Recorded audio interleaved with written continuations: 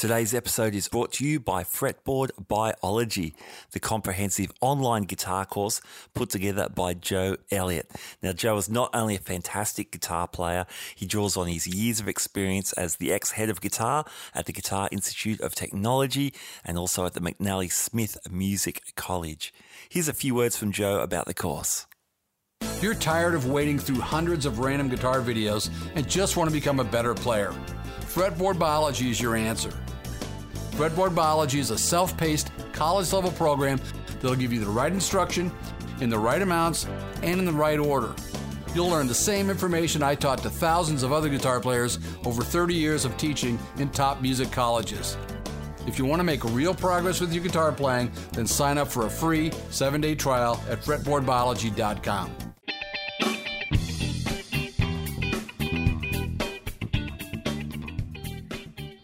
Hi there, you are listening to the Guitar Speak podcast. My name is Matt Wakeling, and this is the show that I produce in Sydney, Australia, where I speak to leading guitarists from all around the world. Welcome to episode number 201.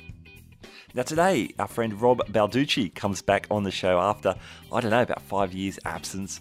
It's great to have Rob back. He's an amazing high-energy rock instrumentalist, great player. We talk about his new album, Transcendence, which is fantastic. We talk about Rob's ongoing relationship with Ibanez and Damasio. He's been endorsed by both of those companies for over 30 years. And we also talk about some really cool software Rob has been developing with Overloud THU. Rob's had rave reviews from Guitar World, Guitarist for the Practicing Musician, Guitar Magazine UK, and none other than Steve Vai, who notes that Rob strikes a beautiful balance between technical delivery and emotional investment in the song, which is super high praise indeed. All right, let's jump straight into the conversation with Rob Balducci. Rob Balducci, welcome back to the Guitar Speak podcast. Hey, Matt, thank you so much for having me back. Oh, mate, it's great. It's been a while, but we had a lot of fun the last time. Yeah, definitely. Yeah. So I was going back, I think that was late 2016, so it's over 5 years ago. I can't believe it. There's a lot that's happened, obviously, but it's flown by. I know. So you're sitting in a new studio. This is Blue Buddha V2. Yeah, I call it Blue Buddha 2.0. Nice. Since the last time we spoke and the last record, I ended up moving, so in New York, we tried to find a place that at least had an extra room so that I could have a studio in it, and I actually liked it because I was in the other place for such a long time that, when you could start fresh, you could like neaten it up, so now I'm like big into trying to keep it as neat as possible. Mm-hmm. And, I was able to redo like the studio, and I got the guitars hanging on the walls and stuff. And, so I made it, I got a little rack case here now for all my pedals and stuff. So yeah, it looks awesome. A lot of fun. That's very cool. A lot of work, but a lot of fun. Nice, nice. Hey, tell me about New York. So again, 5 years plus since we spoke last time. Obviously the pandemic has shifted so many things. What's happening with music? Are gigs back? Are people making music? What's the story? Well, looks like it's starting to come back, but I myself with my band, we kind of still are kind of playing it a little bit safe. You see with other artists, I mean, big bands, some people were supposed to start earlier in the year and then they canceled it and now they're going in August. Yeah. If I keep track of all guitar players and everybody, and Satriani had a tour coming up. He has a new record. He moved it to 2023. Yeah. So I talked to a lot of people overseas with some of my endorsements and stuff, and Europe and is still sort of like still feeling it out. So sure. We're kind of being careful. We're gonna kind of wait and see how things go. And in the meantime, I got some new equipment to try and do now you could do like live stuff live streaming stuff. Yeah, So yeah. I think I'm going to start to do more of that. I really never jumped on the whole streaming bandwagon, but now I figured, something to promote a record. I could say, hey, join me today, and I'll do, something for people to look out for on social media. And I'll say, I'm going to do songs from Transcendence today, and then maybe 2 weeks from then I'll do another thing. I'll concentrate on Color of Light, album, H21 album, and do like different songs with backing tracks and stuff like that. So try and make it interesting. Yeah, cool. That's great. And where are the other guys in your band from? Are they New York locals as well? They're from New York too. Okay, yeah. So we keep it in touch. Yeah. I think that my drummer Kenji, he's kind of like itching to get out to play. Yeah. But even like NAMM this year, that they made it in June. It's like one of the I didn't go last year. They had it online, but I'm not gonna go. I'm gonna wait. Sure. And we usually do, like, we're playing the Dallas Guitar Show. Yeah. And we didn't do that this year either. The other thing is we haven't played in such a long time that I have to really like schedule stuff. We have to get back together with the band, practice before we book shows, because I don't want to go play and be rusty, So there's a lot involved. Hey Rob, congratulations on the new album Transcendence. It's fantastic. Thank you so much. I'm excited about it. It took a while to get to finish and to work on and stuff, but I think that goes with. I was never one to put records out very quick after each other anyway. Yeah, sure. Because I feel that you need to experience life and stuff to get inspiration, and that I think that's a unique thing about my records, is that they each kind of have their own thing going on. And I can't, this one again is a different record. It's still, Rob Balducci, but your songwriting changes, your studio changes, what you use to record changes. Yeah. So I think it has its own, kind of unique thing going on. Yeah, I love that. Yeah, I thought that listening to it, there were, like I said, a lot of Rob Balducci vibes on there, of course, but it did feel different. Again, from say our last conversation, we spoke a lot about 812 Monroe.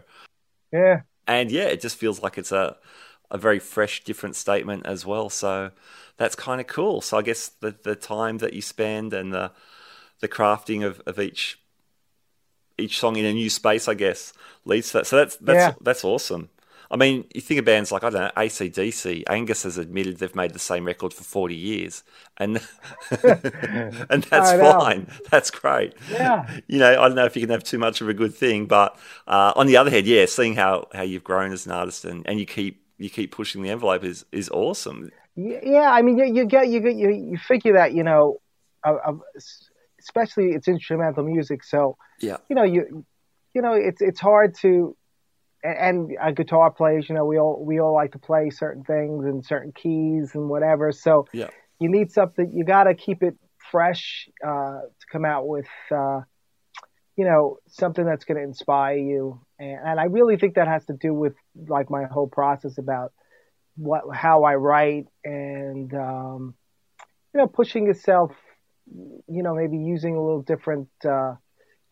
Sounds and stuff, and that's one thing about this record I was really able to concentrate on, because being in recording it myself, especially some of it was done in the pandemic, and then some of it was mixing was done in the pandemic. That I was able to like really for each song sort of like hone in on what I wanted it to sound like, and then I was able to experiment with guitars, with amps, with different speakers. Majority of this record was done with 2 Notes audio.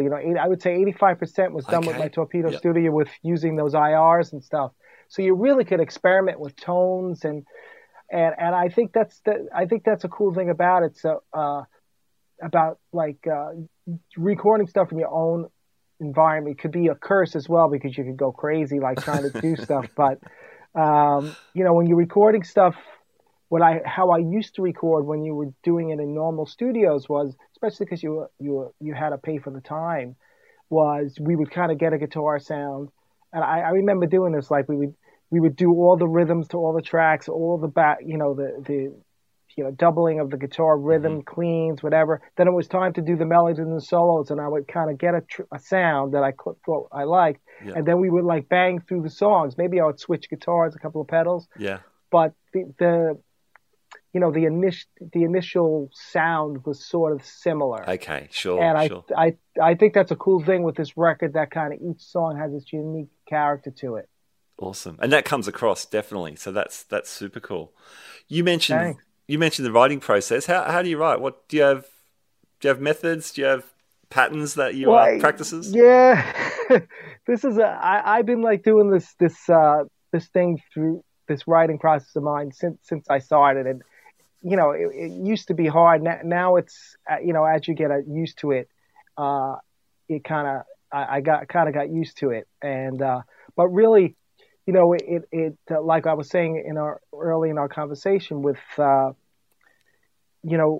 kind of pull inspiration and song ideas from what's going on in my life at the time. So if you take A21, that's a period of my life, and those songs are written around that period. Same thing with the album before that. So it depends what's going on. There could be negative stuff going on, so the album's going to reflect that. This record, is really a personal record. All of my records are personal, but this one in particular, there was that period of like 2016 and up to now where I was dealing with my both of my parents ended up getting sick, and I ended up taking care of them.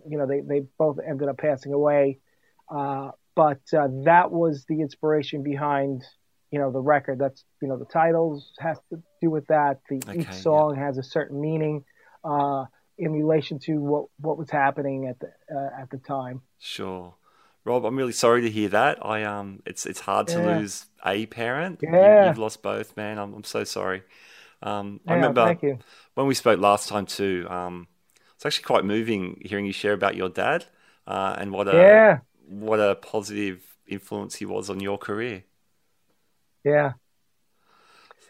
So it's definitely, and I think, and in no way is it like a sad and depressing record, but I think that, especially when you're writing something and you write from the heart, and, I'm not the type that sits around and my process isn't like, hey, I need a heavy song, or I need a song that has to be in 6/8 or some weird time signature. Or I kind of go, my process is I come with, so I'll give you, for instance, on the new record, like there's a track, Life is Precious, which is, what is it? Track 8. And usually what I do with a song is either I have a title, or I have something that inspires the song, and then I start with that. So that actually comes from when I was taking care of my dad, and he was in the hospital for a long time, and I was made like the person that healthcare proxy, so I sort of had to make decisions on what was going on, and my whole thing was, if I was in that situation, I would want someone to, there's two different ways to go. You kind of give somebody, you don't give them the real information, and you kind of, or you give them the information. So my thing was, I would want to know. So I would tell my father, hey, Dad, listen, this is the deal. They want to do this procedure. If we don't do the procedure, basically, it's not going to be good. You're just going to get worse, and you possibly, you're going to pass away. Or we could try this, and it could work, and we could, you can start to feel better. So he would say to me, life is precious. Let's go. Let's do it. So, and that happened like a couple of times, and he would always repeat that phrase. So it stuck in my head. And so that was the inspiration behind the song. Yeah. Wow. That's a beautiful story, man. And that you get to reflect in these tracks is really cool. What's the, it almost doesn't seem important to ask this stuff now, but what's the production process like, and how does that happen during COVID? And again, I mean, I don't want to put you on the spot, but I know you lost your producer. Yeah, I mean, it's crazy, process. Right? I mean, and again, I'm so sorry. I know. I mean, this record really has, he passed away in December. I think it was December 21st. He passed away. So the album came out on January 7th. So he actually missed the release of the record. Oh, so this record, transcendence, it basically means like experience going beyond the normal and physical realm. Sure. That kind of that's kind of like what the meaning is. Mm-hmm. And that was supposed to, like, when you look at the cover, there's like that shadowy kind of figure, which is supposed to be me. Yeah. And now, since this thing with Steve Simonson, my good friend passed away, that he was a guitar player as well. So that little shadow thing to me now that's Steve. Okay. Yeah. He was always with me. Yeah. But there was so much work between him and I that went on, especially during the pandemic. We had a lot of fun because we actually mixed the record like this through Zoom. So, you're basically Steve, and I'm here, and we would, when we started mixing, he would like get the initial mix going, and then he would send it to me through WeTransfer, and then we would pop on to Zoom and we both listened to it. And then I had like a notepad, and I would say, all right, let's do something with the guitars here. They need to be up a little bit. And then I would listen. I would say maybe the delay needs, I don't want to ping pong on that. And so he was doing all the physical. He had all the hardware and the software to do everything. So I did the recording here, but he did the mixing. So we would do these things, and like I always looked forward to it. And it would be like, he would email me the mix after what we discussed. Mm-hmm. So we would go back on Zoom, and then I would listen to the new mix. We'd go back on Zoom, and then we would go back and forth about different things. And I could be a pain in the ass, and so I'm sure he was like, "Oh my God, what is this going to end?" But I could, because I could be, the hi hat maybe needs a little bit too loud on it. He was like, "Oh my God." So, but he definitely he would listen because he knows, like, once I get something in my head, I'll keep bringing it up. So he would do it, and so it was a lot of fun. I've never mixed like that before, but it was a lot of fun because, hey, listen, it was each day, especially staying at home. Sure. I was looking forward to those times with him online. We would see each other. We would get the songs mixed, and it took a while, but it was a lot of fun. Nice. So that was the mixing production wise, and then as far as like I mentioned before, I started to get into. I kind of was like at the end, probably like 2017 maybe is when I got there's a company called Two Notes Engineering, and they make this unit called the Torpedo Studio, and basically what I was doing is I would plug my amps into that, and they would go into Pro Tools, and you were able to pick. This was a stereo unit, so I could pick, like, I could say maybe I could get their model of a 412 with greenbacks on one side with vintage 30s. On the other one, I would use I would use vintage 30s. The other side, I would use 25-watt greenbacks. Nice. And then I would listen to how it sounds. And I mean, it sounded so good. I mean, you can't, I mean, I would say 85% was done with that. Okay.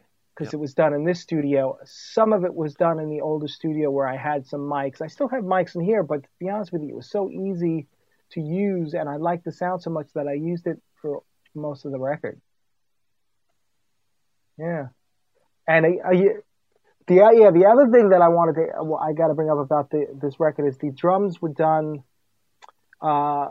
with an electronic kit. So Kenji played on an electronic kit into the computer. And then we went into and we used Superior Drummer for the sounds. Okay, for the samples, because the drums sound awesome. That was going to be one of the questions. Yeah, I mean, it sounds great, right? Man. And it's so much easier. And I think the mix is actually easier. Drums is a hard I remember when we were doing A21, it's hard to mix all my records. The drums are the most important thing on the record. So, mixing a live kit is a lot harder than mixing something that's that's a digital kit. Yeah, sure. Yeah, man, it comes across great. So good. Let's talk about some of the tracks. So the opening track, Ring of God, man, that's awesome. And when we talk about some fresh Rob Balducci action, this struck me straight away. So the multimeter stuff moving between 3 and 4, and then my favorite parts when you cross them over as the track progresses is awesome, man. Oh, thank you. Yeah, I when I was thinking about the record and the sequencing of what the songs, that's a big deal with me. Like, even though in today's world, most people they just go on and you might listen to one track, and I'm like old school. Like, listen to people that listen to this record, please listen to it from the top going through, because that's the way I kind of like arranged it to be. Yeah. But I wanted a track that would hit you when you opened it up. Yeah. And that track ended up being a really cool track. And the sound of the guitars I really liked. The inspiration a little bit. That was around the whole period with Eddie Van Halen passing. Sure, so if you notice, the solo has like has the Phase 90 on it. Yeah. Van Halen, Nice. some harmonic stuff. So it was sort of like a homage. Very tapping. I'm not a big tapper, and that has tapping in there and stuff. So it's kind of like, it's kind of cool. Yeah, I wrote ferocious ! About the solo. So yeah. Good fun. The song The In Between, that's a cool groove as well. And tonally, you're doing some cool stuff with guitar. At one stage, it morphs into some filtering, and it almost sounds synthy, but it still sounds like you shredding on a guitar. That's cool. Yeah, that was a fun track. I mean, what happened with that track is I love the sound of the rhythm guitars. The drum sound is great. And I had the bed done, and it was time for me to do the melodies, and it came to the lead break and stuff, and I was like, the guitar player in me would go into that lead break and just shred all over it. You could do that, and I was like, I don't want to do that, because I'm sort of like, there's no, like, I try not to do the shred for the sake of shred. Yeah, It's got to be reasoning behind it. Mm-hmm. So I was like, I'm going to do something totally different. So I ended up messing, and I used this a lot on the record. The Eventide H9. Okay, so I was going through there, and I found some weird, like, so it's like a synth kind of like patch that they had. I kind of messed with it a little bit, and then I put the Digitech whammy on with it. So that's how you hear that weird, like, it almost sounds like the keyboard. Guy turning it's like a pitch wheel for sure. It's the whammy. It's the whammy pedal. So that was fun. And then some of the melody to that was done with. Let me think. That was the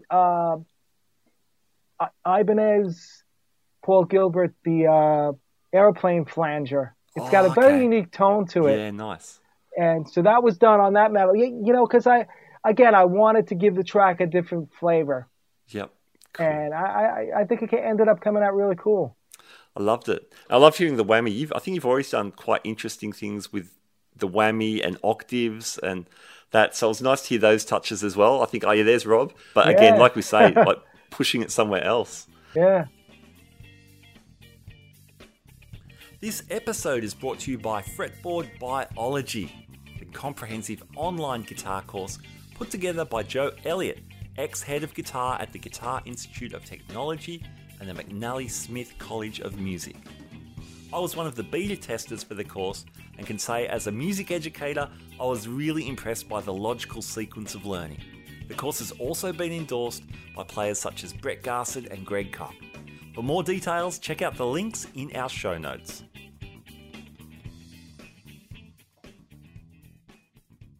The track Bliss has got some really beautiful and expressive whammy bar stuff. I love that. Who inspires that in your playing, or how does that fit in as part of your voice? Yeah, I mean, the bar has definitely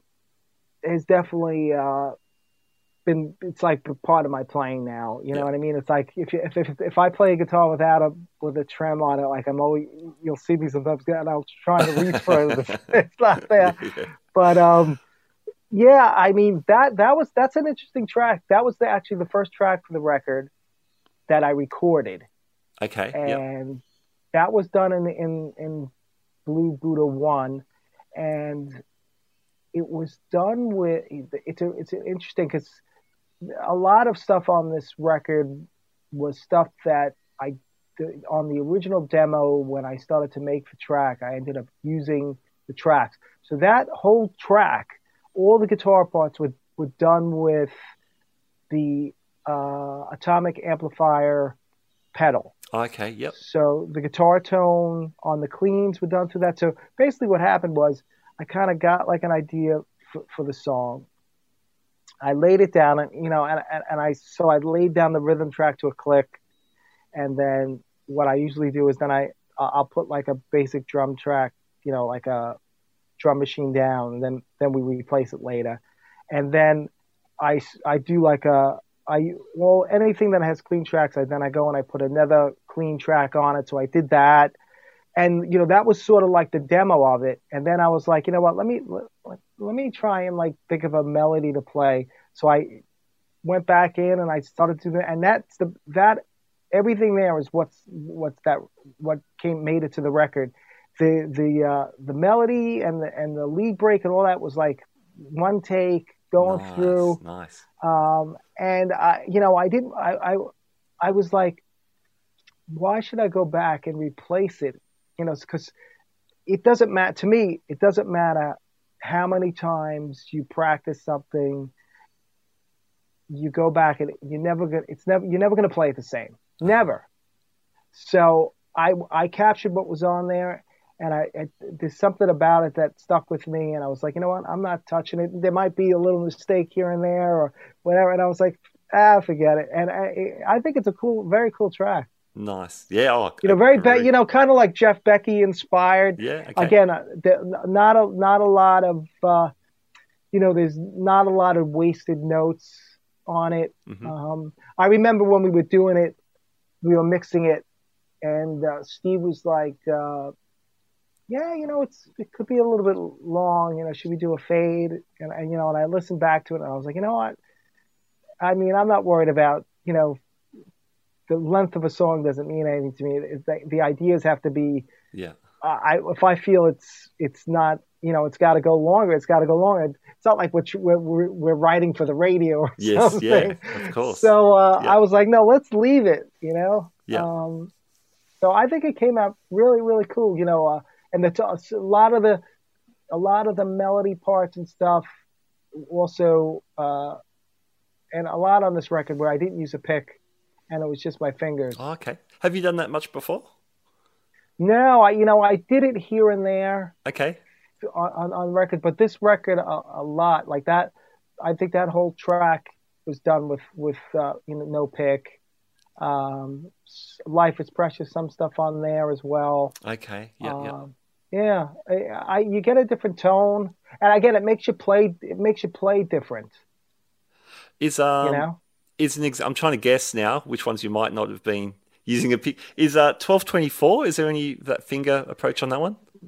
Majority of that is hands. Okay, yeah. Nice. I love that. Yeah, I love the phrase. I think the phrasing on there is that's one of the tracks that I think, for me in particular, I think is different for me. Okay. My phrasing is different. It's a very cool track to me. I love the guitar tone. It feels to me very dynamic. That's how it struck me. So you can really hear and feel when you're digging in a little harder on that tone. And with your fingers, that's why I guess that one perhaps. That's where it comes. Cool. Yeah, especially that's the fingers pick up the nuances, What you were saying before is with the fingers, the dynamics really come out when you use your fingers, because you could play really lightly. Yeah. And then dig in, and you could be on a distorted sound, and you pick slightly, and you don't get the overdrive. You kind of get like a nice kind of tone out of it, and then you dig in and you get the overdrive. It's really interesting. What guitar are you playing on that track? That track is the newer. It's the AZ Ibanez AZ Prestige. The 20, I think it's called the 2402. It's the flat white model. Yep. And it has DiMarzio's. It's got the PAF Joe in the neck, and the bridge is a. They did it like a custom kind of thing wire for me on that one. Like I like the Andy Timmons bridge pickup, but I asked them to make it a little bit hotter. Okay, and that's what's in that guitar. I really that's like my favorite sounding guitar now. Really. Guitar. That's cool, man. That's great. When you say they wound it a little hotter, that's DiMarzio we're talking about there. Yeah. Who you've been working with for a long time. I mean, I only play DiMarzio's. I've been with them, God, how many years now? So if I'm with Ibanez for 31, DiMarzio I was with them before, so it's got to be 33 years. Yeah, okay. That's great. Yeah, that's it's amazing. a long time. So you just call up the custom shop and say, "Hey guys, it's Rob again. Here's Well, I'm not really so much of a pain. You know what I mean? Like I think I've asked for 2 custom things. Yep. This was one of them, and then one was like early, like 19. When was it? Right after maybe 1997, 1996, on one of my Ibanez guitars. I was using the humbucker from Hell in the neck and a tone zone in the bridge, and I remember, I called up Steve Bluch and I was like, Steve, I really like this humbucker from Hell, but maybe we could do something to it. You think we could make it a little bit hotter? He's always like, I love him to death, but he's always like, well, why do you want to do that for? And I was like, I said, maybe a little more, oomph to it, a little more grit or something. So we talked, and then he ended up sending it to me, and he named it the humbucker from Brooklyn. Nice. That's cool, man. So I have that one, and those are the only two custom buys that I have. Cool. That's great. Because, they make such great pickups. I mean, it's not like, I'm fortunate enough that they, that they did those. I'm fortunate enough to be endorsed with them. I mean, that's great. It's like, I would use them. That's the way I am with all my endorsers. Like, I would be using this equipment whether I was endorsed or not. Yeah. To have the endorsement is like, it's like icing on the cake. Yeah, that's cool. Yeah, so Ibanez, you just passed 30 years with those guys. That's amazing. Yeah, it's 31 years this year. Yeah, it's. I mean, it's been time flies by. But I'm fortunate enough to be involved with them still, and I think it says a lot about all the companies that I'm with. Sticking with an artist. Let's face it. It's I'm in a kind of a it's not like I'm a platinum selling artist or anything. And they stood by me. They stand by artists and they kind of develop with them in their career. And that's a very cool thing for companies to do. Yeah, great. So you could have people in my level of the industry and you could have people that are platinum albums and stuff, and we all kind of take the same space and use the same equipment, and they support everybody the same way, which is a cool thing. That's great. So you've got the AZ, that's a newer model, of course. I think I've seen you with a telly-shaped Ibanez. Is that another new one? That's recent. Yeah, that's recently. I really like it. I really like the AZs. I mean, the thing about the AZs that I like, it's different than anything I have. I never had the stainless steel frets before, which I think does add like a nice kind of like sparkle to the notes. Okay. A little higher end to the notes, which I think is really nice. And I love the neck shape on them. I have some stock Ibanez's, and then of course my LACs. These are more closer to my LAC shape, where it's not as thin and it's a little bit chunkier. Okay. And so it doesn't, I find that flat guitars like kind of hurts my hand a little bit now. Yeah, sure. So these are really nice for that, very comfortable. I like again, I never had a guitar that had the fretboard and the neck. Yep. And I mean, once those guitars were set, I'm not kidding. I got 3 of them. They were all set up once, never had to be set up again. The necks don't move. That's amazing. That's so cool. Great. So if like you're traveling, and I traveled with the blue one, and even I think the white one too, traveled some places, because the new one the white one is newer, but the blue one that I got went different weathers, all over the place. Neck just never moved. So it's great to travel, good guitar travel with the roasted maple. And the other thing that's different is, it doesn't have the locking nut. So there's a different, not that I don't like my guitars with the edges and everything on it, but there's a different feel that you get with a guitar that doesn't have a locking. Okay. The bar has a different feel, and also, the feeling of the neck, of the strings, the tension's different. So there's something that I like. That's cool. That's a subtle thing, but it's a big thing as well, I guess. Yeah. And I thought, you never know, how things are going to be until you get the guitars. But like we were talking about before, I'm a big trem user, user abuser, and no locking thing. I haven't had a problem using them, going out of tune or anything. I find it to be the same as the locking ones, because every once in a while the lockings go out too, and you have the fine tuner. Yeah. So you can fine tune them a little bit here. So instead of doing it down there, I do a little adjustment here and there, but nothing major. Great. Sounds cool. Yeah. Sounds cool on the tracks as well. Which is the ultimate. Yeah. So that's cool. And again, I dig you've worked with these guys for a while. With the album distribution, are you doing that yourself, or how you do that this time around? Yeah. This one and the last one, 821 and this one were the first 2 albums. The first albums that I released on my own, and I released this one on my own as well. That seems to be the trend now. I mean, sure. Because let's face it. I mean, a lot of stuff is just being released digitally. I still did CDs, I did physical, but there's no records. There's not a lot of record stores anymore. Yeah. Yep. There's no album places to buy albums. So I mean,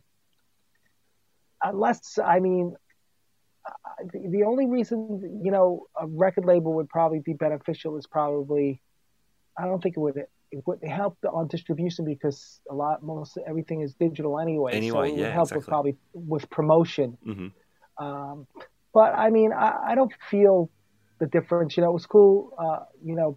That the albums before came up on majority of my records were released on Vi's label. Yeah. But then that kind of like went away as well. Because of the business of selling stuff. Yeah. Yep. So, they say that CD sales are coming back a little bit. I mean, I did the physical. I did the physical because me as a person, I still like the physical. Yep. So I figured, I might as well do some CDs, and I did get people buying them. And I do like if people are interested in the CD, even if you're interested in digital download now, I have a new website. You can go on. You can download the CD from there. I also have the backing tracks for this record. I noticed that's really cool. Yeah. Yeah, and the CD, I personalize it, and it comes with a picture and 2 pics. I try to add something in there that's different than just buying, digital or downloading from iTunes or something. Yeah, cool. One thing I've seen you doing online as well is having a talk through the tracks of the album in these 4 or 5 minute little videos, which are really great. So I'll add all the links to your stuff in the show notes, but people should definitely check out those videos too. Thank you. I think you're up to track 4 or something. You've done 3 or 4. I'm about to do Bliss. Okay. I've been kind of holding it out. It's something to help, bring up the record again and stuff. Nice. So I've been doing it little by little. Great. It's fun. It's a fun thing to do.